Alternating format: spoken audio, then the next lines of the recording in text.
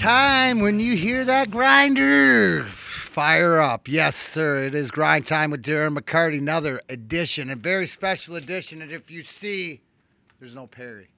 That's because Perry's got a job. But no, unfortunately, because of the scheduling and stuff like that, I have to clip this because I got a very special two-part episode for you guys. Yes, you guys all know that. Let me start over, okay?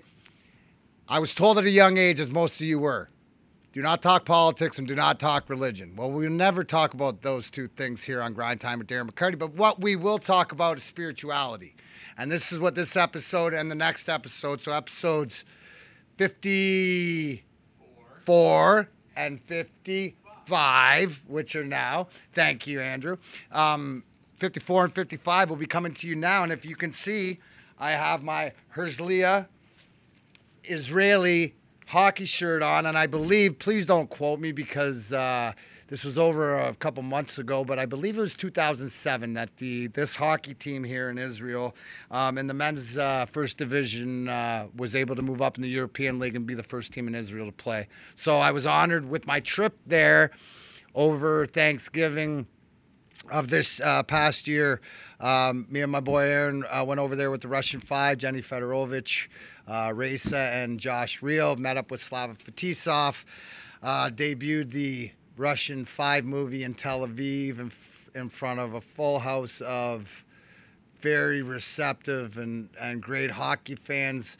A lot of that, I took some pictures, took a little bit of video and stuff like that. We're putting all that together in the clips, which you'll see. But what was very important here at NRM Streamcast when Grind Time with Darren McCarty came over, it was a preparation. So let me take you back, because the greatness of being able to go on a trip to Israel, and this is what I want to talk to people about. If you know me at all, okay?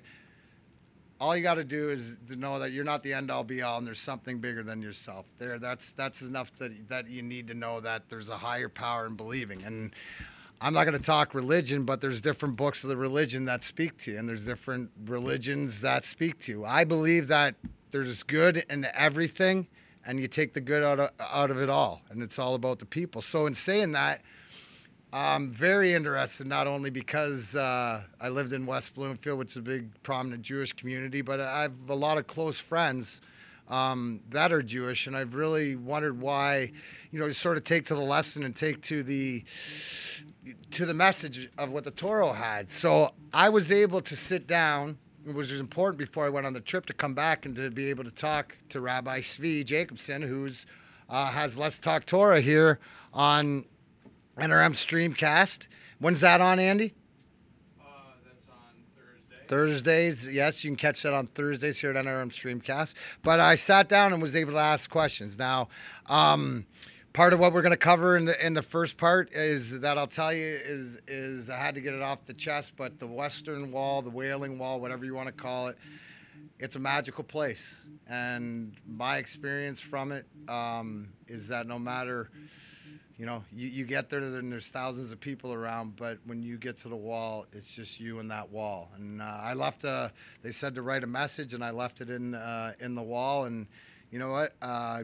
It's like a birthday gift, so I can't tell you what it was, but what I will tell you is that it's some of the things are coming to fruition. So that's all I can say, whether you believe or not. So this part, we're going to cover with Zvi. We're going to cover talking about Israel, the Western Wall, what makes it holy, how I felt there, and when Jews are present, Israel prospers. And you know what? The one thing, if I took away, there's two things that I want you to know from this trip. I came back, and it wasn't that I necessarily need to know where I'm going. I just have to know exactly what I don't want.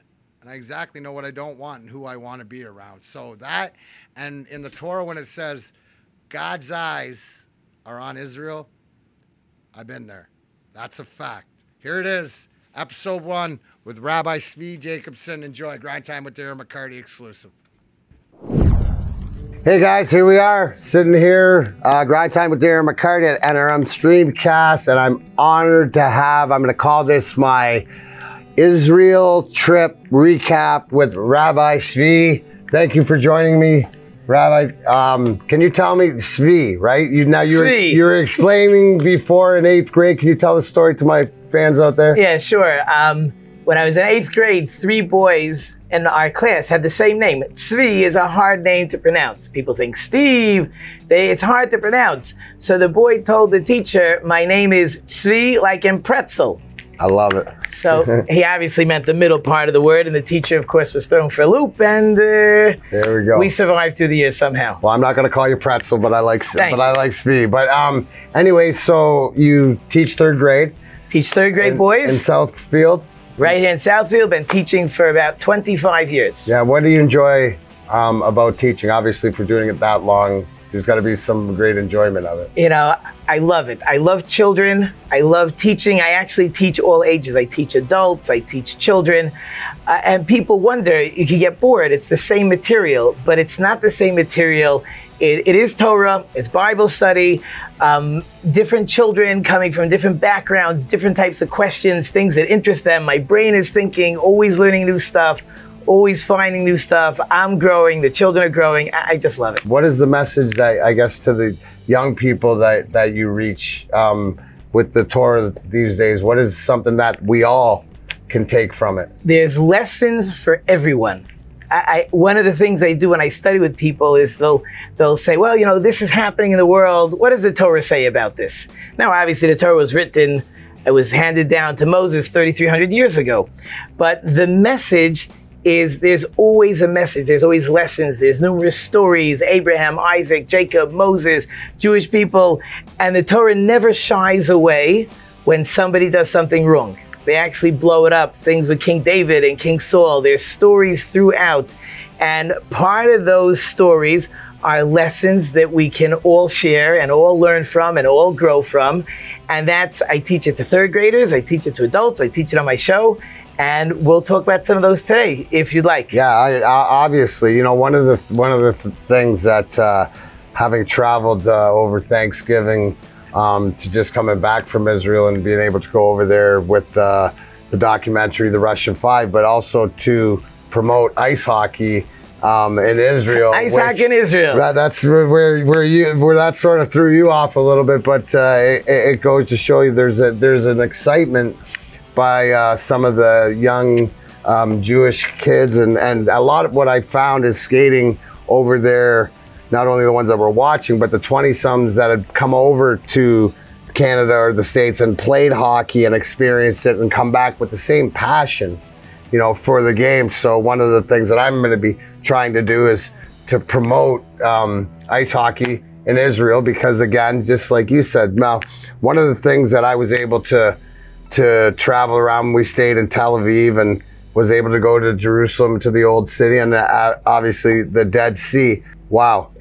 The biggest thing is that there is every person in the world, I guess you could say, type of person in the world there, but there's something very special about it. And it doesn't matter what denomination you are, to see everybody work in unison, I guess you could say. Like, I'm going to say at the Wailing, but at the Western Wall, right? Sure. And that's, you know, where I want to start to focus on, because when you walk down the corridors, which, by the way, they're small. When you're walking around the old city of Jerusalem and you think back that how long has that city been there? Like, how long, if I'm walking on, like, it's unfortunately gone through so many wars. There's all those excavations. I don't know if you went into the tunnels underneath the wall. We saw them, and but there's always like something, excavations going on. Always. But it's like cities on top of cities. So it's certainly a good 300 or 400 years Jewish-wise before the first temple was even built. So we're talking, the Jews came into Israel, well, the Hebrew date would have been about 2488, and we're in 57 now. So we're talking over 3,000 years ago. But there's been cultures and cultures built on top of, and the Jews came in and conquered, and then they were exiled 700 years later, and then they came back, and then exiled again. So there's been numerous nations living there, building cultures, coming, going. the streets now are obviously would seem are much higher than they were Right. earlier because they've just been built on top of ruins. But like even the Western Wall, was it wasn't like looking at some Empire State Building. It wasn't No. that tall. No, absolutely not. Well, if I was to guess, I would say maybe 50 feet. It's not that tall. But it's not that you can definitely stand, and when you're standing, when give people a view, when you walk down the aisle and it says Western Wall, and then you walk through a little security there, and then it sort of opens up, and on the left side is where the men worship, and then on the right side, separated is where the women. But when you stand on the top there, you can pretty much see straight over top. So it's really not that big, but there's what I noticed is somebody said, well, was it loud?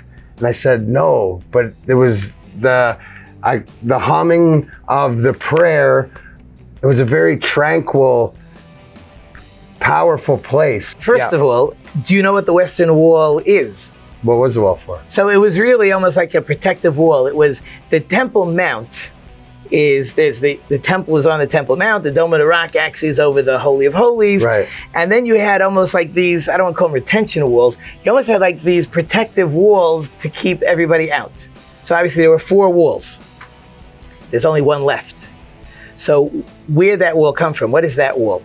So interesting enough, when the Romans came to destroy the Second Temple, so they wanted to flatten everything. So there were 4 generals, and each one, part of his job was to destroy a wall. So one of the generals said, I'm going to leave my wall, because if we flatten everything, no one will know what we destroyed. That was this general's intent. He told the Roman general, I believe it was Titus, I believe that's the pronunciation. So he told that general that I left one wall so everyone could see how mighty you are. So the general said, thank you very much, but you didn't follow directions, and he killed him. But the wall stayed. Now, what's interesting is the Talmud actually says that the Western Wall will never be destroyed. And one of the reasons is all the walls were built maybe by wealthier people. This wall was built by the poorer people. This was their wall. But the rabbis had said way back that Western Wall is never being destroyed, which is really fascinating. Yeah. Because Titus was on his way, gave the directions to destroy all 4. A general decided not to listen. After Titus kills him, he decides to leave the wall. That's what the wall is. So the wall is not really part of the temple. It's just like an outer wall.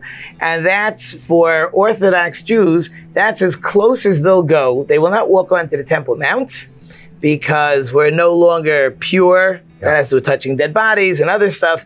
So therefore, Jews actually won't walk onto the Temple Mount. Another fascinating thing is the Jordanians actually have guards. And their job, I don't know if you ran into them, their job is to make sure that Jews don't go on the Temple Mount.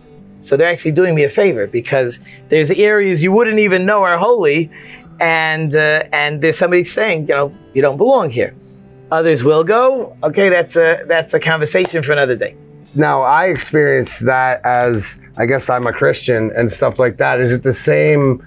We all experience the same thing there? Is that what we're like? I'm trying to, my goal is to show people how we're much more alike than we are different, right? Okay. And in that, I really recognize that a lot of places I've been on earth, but sort of expected it, but right there. Your question is, why should you feel anything? Right. So I'll throw out another question at you.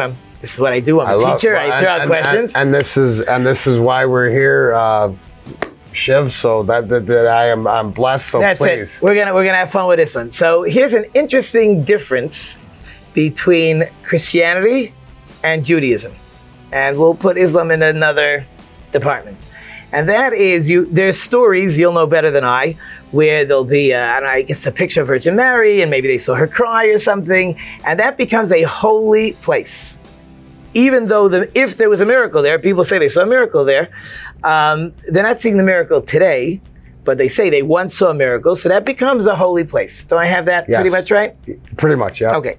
So you were in Israel. I don't know if you traveled deep into the Sinai Desert. So Mount Sinai Right. is in the middle of the desert, somewhere down there. I actually never went. There is nothing holy about Mount Sinai today, even though God's presence came down and he gave the Jewish people the Torah, and all the religions are based on the Torah, but there's nothing holy about that mountain. We could go to the mountain, we could walk on it, you can make a ice skating rink on the mountain if you would want to, I don't know why, but there's nothing holy about that mountain. Right. So by Judaism, what makes something holy and something not holy is God's presence.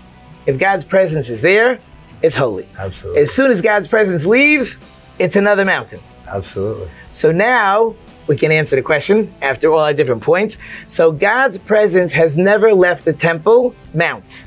If God's presence is there, maybe not what it was in the first temple, maybe not even when the temple was up and operating in the second temple, but as long as God's presence is there, it's holy. And you know what, too? So here's the difference between having this conversation before I left to having this conversation being back, is that I'm a person that has been through a lot of ups and downs, but I realized that, that growing up, if I was told something by an elder, well, they say, where'd you hear that? I'd say, well, Mrs. Smith told me, and they'd be like, okay, well, that's true. Well, nowadays, that's not true, and you have to find out yourself. So having been there, that makes so much sense, because as you being Jewish and me being Christian or whatever, I still think I'm more Jewish because of the belief in the Old Testament and the fact that you just said black and white, because of the presence of God.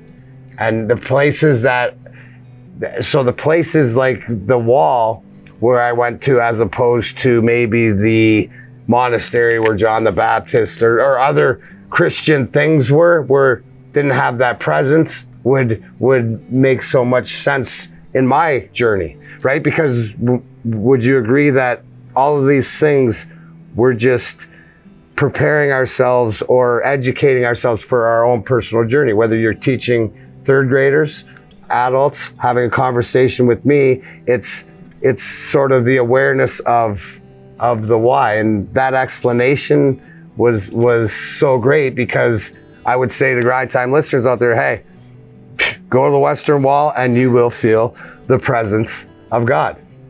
Bottom line. Money back guaranteed. That is a money back guarantee. Yeah, we'll say that. And then I also went down to the Dead Sea. So I'm confused even as far as like the history, because I could say that I'm not as well educated, but because when you're traveling and you can see the beauty of Israel, the country, and from the minute you get off the plane and there's an orange trees right there, which to me, they purposely built around this orchard, and you see fruit everywhere for the people. You see cats running around, people feeding the birds. It's the care. And then you drive, like I said, down to the Dead Sea, the lowest point on earth, right? And you got to drive through the Palestine, and it's a desert, and it looks exactly like the worst parts of, where you'd see war torn or stuff like that, to get to something. How can you explain to me just a little bit of the history or what until this point? Sure. It happens to be interesting that Israel is a country just from north to south. You could, not that I'm not a skier. Right. I like my legs. I know too many podiatrists. So I'll snow tube my kids up north. That we like to do. But North Israel, you got Mount Hermon. Hermon is up in the north. They have snow. They have skiing. Obviously, there's deserts. My daughter just came back from Eilat, and she was snorkeling, I think. Wow. So there's everything from top to bottom. It's amazing. It is. Everything in that country, that's for sure. But because you asked the question as a historical question, here's something to think about. As long as there's Jews in the country seems to be fantastically built up. So it actually says in the Torah, it says one of the curses, if the Jewish people are not behaving, it says they're going to be thrown out of the land, and the land will be like desolate and empty. And the rabbis, the commentaries explain that there's a blessing in there. In other words, if Israel is our land, so if we're there, so I'm home, so everything should be good. If I'm thrown out, like like different exiles. We've been thrown out. So now all of a sudden the land is not good for anybody. So what happens is you have first temple, everything is amazing. We're thrown out between the first and second temple. So for 52 years, either 52 or 54, I think 52, the land is empty. The prophets say even birds didn't fly over the land. Then we start coming back for the second temple. All of a sudden there's a rebirth. Comes the end of the second temple, 420 years later, we're again thrown out. There's always been some Jews, but pretty much for a good 1800 years, the country was pretty desolate. That would not be a place you would want to visit. Right. Deserts, swamps, malaria, all the things that in the 1800s, when people started coming back, they made the kibbutzim and the moshavs, they had to start refixing the agriculture. And I'm not a political person. Right. But what happened was that is the Jews would buy areas and they would want to start their farms and they would have to clean it up and the eucalyptus trees to clean up the swamps. So all of a sudden you would have the I don't call them Palestinians, but the Arabs would come because now there's work. Right. And the country started getting built up. So what happens is, as long as the Jews are out of Israel, this is Israel's land. This is the Jewish people's land. It's the Jewish people's land. So it's built up when they're there. Oh. When they're gone, it collapses. And when they come back, it gets built up again. And you know what? As we're talking of Jerusalem and the old city and how long it's been there and walking and saying how ancient I would say it is, then you have Tel Aviv. And when you talk about why that makes sense is because if you think of this country, which was formed in which year? What Israel's a country since 48, right? So we're talking 70 years and it is unbelievable. I picture like standing in the Tel Aviv and the square and taking pictures and looking at the highest buildings, but you can see and just the progress, but just the where what you say makes sense, but not just that. So that's, as you look at it, sort of a North American eye on progress. But then I look and I see everywhere there's fruit, and there's plentiful fruit growing for the people that you would not see here. Now, there's so much contrast because even the beauty of one to the other. So that's where as you say, the Arab controlled parts of it is where you see it more of the desert compared to where the Israeli. That's pretty much. And again, I'm not a political person. We're not doing politics. We're doing. Even the areas like Gush Katif, where they had the Israelis pulled out the settlement, and it was well known. They had all their the greenhouses, and they were very into, I think, romaine lettuce was one of their big stuff, and it was beautiful. Right. And they pulled them out. And that beautiful area has just been demolished. It's unbelievable. But once you're talking about land, you're talking about fruit. Let me tell you another. You like the spiritual stuff. Right. There happens to be a law. It's called the sabbatical year. You familiar with it? No. Good. That's what I'm here to teach you. I love it. That's the best part. So the sabbatical year is that every 7th year, the land has to lay fallow. That's the law. In Israel only, not if I'm a farmer in Detroit, I can do whatever I want. But in Israel, a Jewish farmer, he's not Jewish, he can do whatever he wants, but the land's supposed to lay fallow. So it's fascinating. Again, nowadays we have a lot of modern technology and we have nutrients we put in the ground, the fertilizer, and there was a concept that you would let areas lay fallow because if you every year pull from the same area, you're destroying all your crops. Right. So God says, every 7th year, you're going to let the land fallow, nothing grows. I mean, it could grow by itself, but you're not plowing, you're not harvesting. And by the way, it's ownerless. You can't take my land, you can't build on it. But when you see that beautiful orange growing from the tree, walk right into my field and take it, have a good day. That's the rule in the sabbatical year. Everything is ownerless. Everyone gets the same food. You want to take some home, take some home.